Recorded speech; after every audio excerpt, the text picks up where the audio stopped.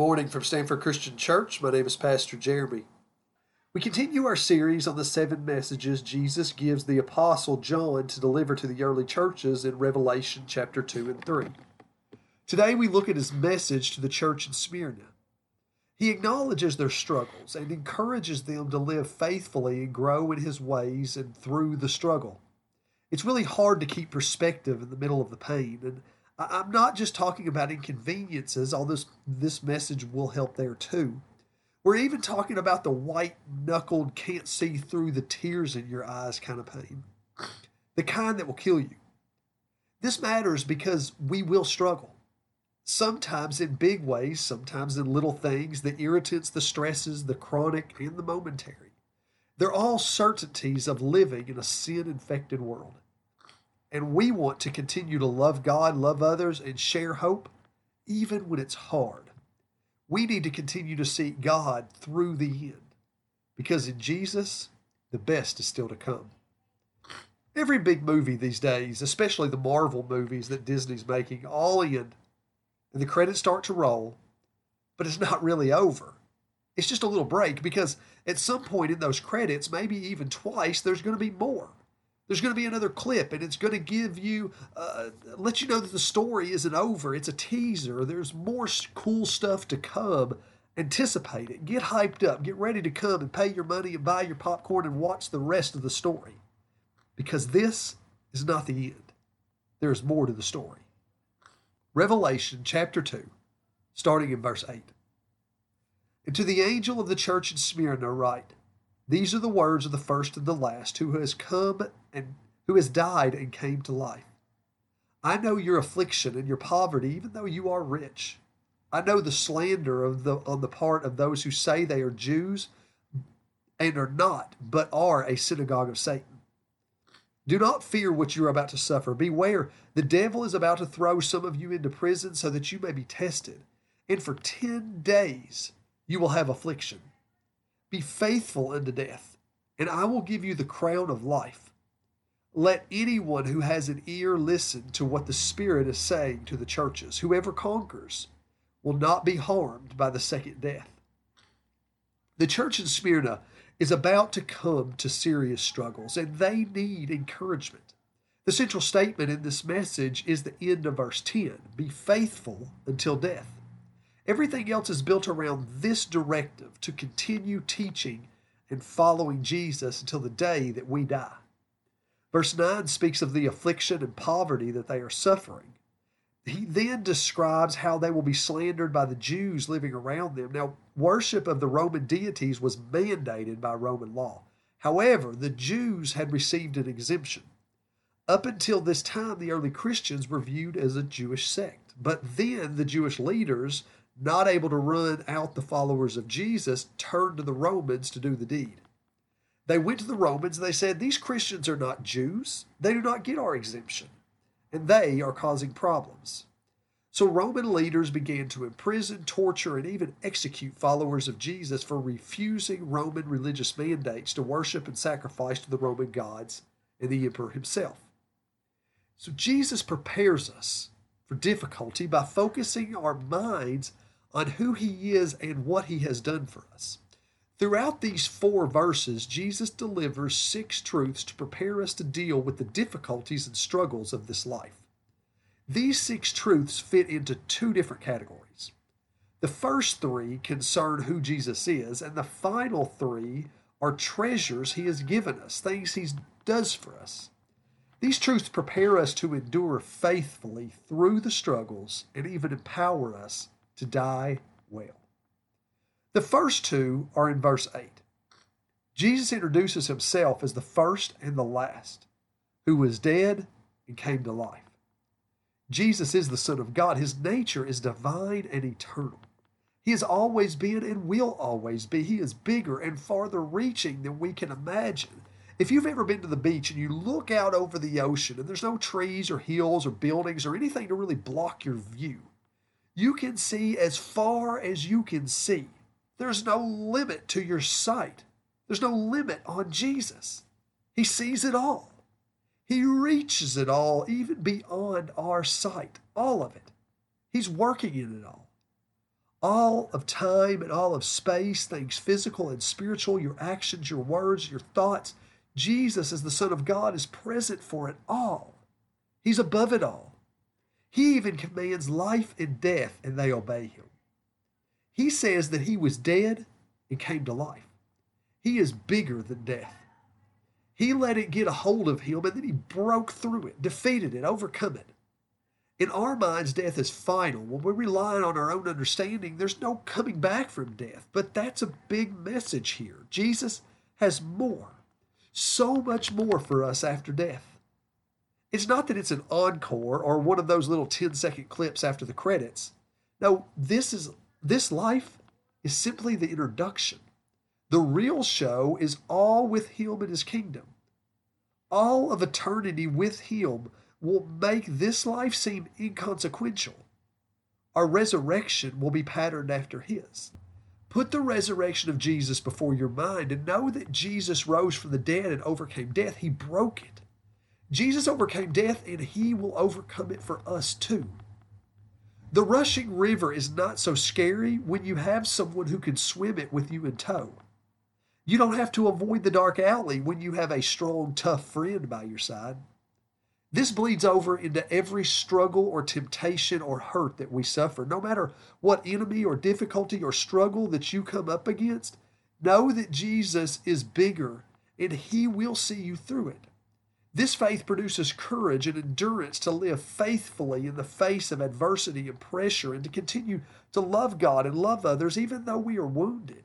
It sustains the peace, joy, and hope of Jesus through tough times. Third, in verse 9, he says, I know your afflictions and poverty. He sees it all. He is with you through it all. He doesn't say, just get over it. It's not that bad. Just suck it up. He recognizes your trouble. There's no unsympathetic advice or patronizing cliches. He doesn't glance over your pain or trivialize it. He comes beside you and he feels it with you. He knows it. Not just knowing about it, but he feels our pain with us. He gets messy. He cares for you that deeply. He became a man for this very purpose, to feel what we feel and be able to take it all in our stead. You are not alone. Jesus is with you. He knows and he wants to walk through it with you. This is what I want to see in our church. When one of us goes through something, we don't trivialize the pain. We don't overlook it, ignore it, sweep it under the rug, or rationalize it as just part of life. Instead, let's truly see one another like Jesus does. Know their struggle and then walk through the hurt with one another. With the fourth truth, we turn the corner from truths about who Jesus is to what he is doing for us. The first three truths have been about Jesus' person, his nature. He is the first and the last. He rose from the dead. He knows your pains and stresses intimately. Now the last three are things he does for us, or he gives us. He gives riches, the crown of life, and rescue from the second death. He says, I know your affliction and your poverty, even though you are rich. He is comparing their physical poverty to their spiritual wealth. Jesus wants them to adopt a new perspective and see that they have a great deal of treasure in Jesus, which is vastly more valuable than any physical wealth. In Jesus, we are adopted into God's family and have a whole church beside us. We enjoy living waters of peace and joy and hope of Jesus that will never cease. We're empowered and equipped by the Holy Spirit who works through us to do great good in this world. In John 10:10, Jesus says, I have come that you may have life and have it abundantly. Worldly wealth will fade. Popularity and looks and power will all wane as life goes on. In death, it will all be forfeit. Only our treasures in Jesus will we keep. One day we will realize that what really matters, what really makes a difference in a person's life, is not the vacations they take, the car or the houses or the phones they possess, the clothes they wear. Instead, it is your relationship with Jesus and the character, the Spirit of God is growing in you, your investment in other people, and the future that God has secured for you. These are the things that you will sit back and be thankful for one day, and maybe they will be the things you will wish that you had put more effort into. The fifth and sixth truths are also tied together, just like the first and second. Jesus reminds us of the future. He has secured for us. Death is not the end of your story. He says, be faithful unto death, and I will give you the crown of life. And then the next verse, he says, whoever conquers will not be harmed by the second death. The command to be faithful until death is empowered by the reward of the crown of life. This is abundant eternal life that starts now and is active now and will continue through death and into eternity. We can be faithful even until death because we see beyond death. God never seems intent on giving us all the details about life after death. He does, however, give us enough of a picture to comfort and encourage us to live faithfully in this life. The preoccupation of many believers on end times has led them to shrug off our responsibilities to love one another and care for creation now. But this misses the target, because every biblical teaching about life after death is given to encourage and to motivate us to live the way of Jesus now. Popular media and folk sayings severely damage the biblical picture of eternal life in Jesus. He does not promise eternity as disembodied spirit with wings and a harp. We do not become angels, and we do not go to heaven in the way most people describe it. Jesus reveals 3 points that are of particular importance to our living faithfully into death.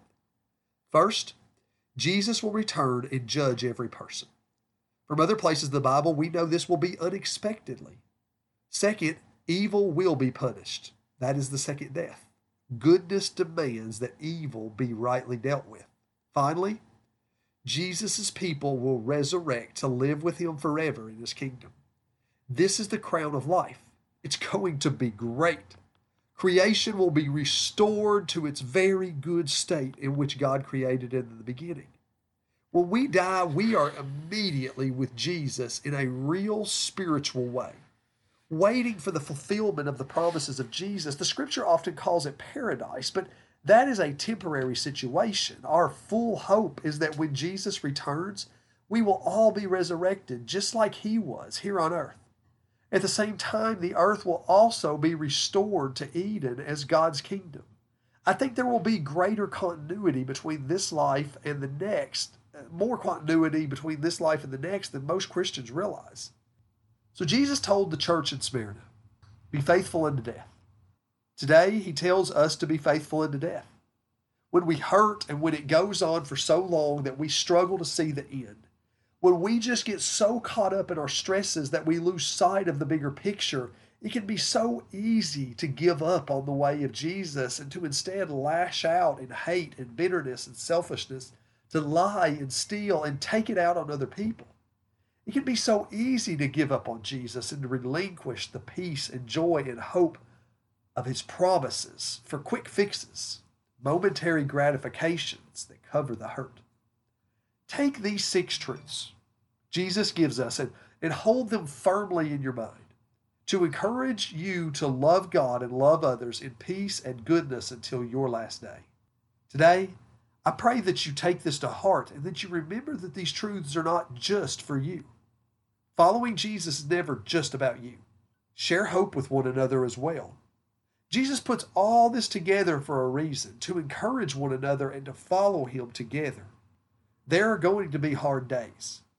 Your kids are going to go haywire, and your body is going to fail you, and people you love are going to die or leave or hurt you, and people are going to be mean to you and lie and steal, and jobs and finances are going to stress you. Whatever the stress is, and one day you're going to die. But remember that Jesus is bigger than your struggle. He has broken through the greatest enemies, and nothing stands against you. He knows your struggle, and he walks through every day with you. He has accomplished for you a great hope that is certain. Thank you so much for listening to Stanford Christian Church today. This is Pastor Jeremy. Have a great week. Love God, love others, and tell somebody about Jesus.